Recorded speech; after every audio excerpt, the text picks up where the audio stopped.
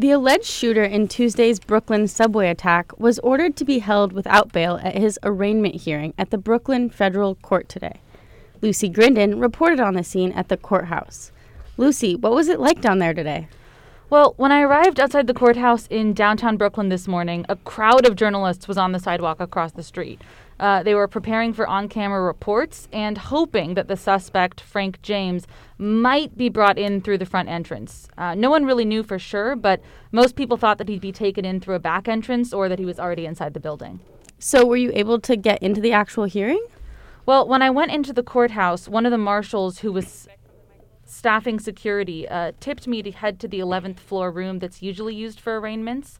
After waiting in a courtroom with one other reporter and two sketch artists for about an hour, a clerk arrived and told us to head to the 6th floor instead. So we waited there for the arraignment to begin.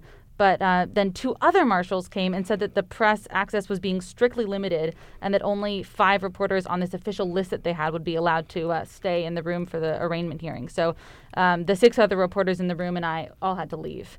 Back outside the courthouse around noon, about a dozen network technicians had set up microphones in a big cluster on a mic stand, anticipating that the defense attorneys might come out and make a statement, or at least they were hoping that the defense attorneys might make a statement. No one ever appeared to talk to the press, so the reporters just did their stand-up reports with the courthouse in the background.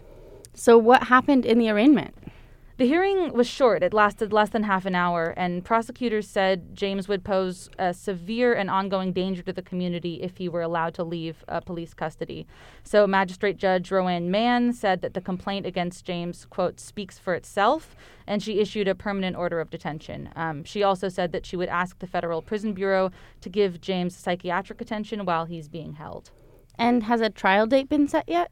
No, not yet. If James is found guilty, though, he'll likely go to prison for life.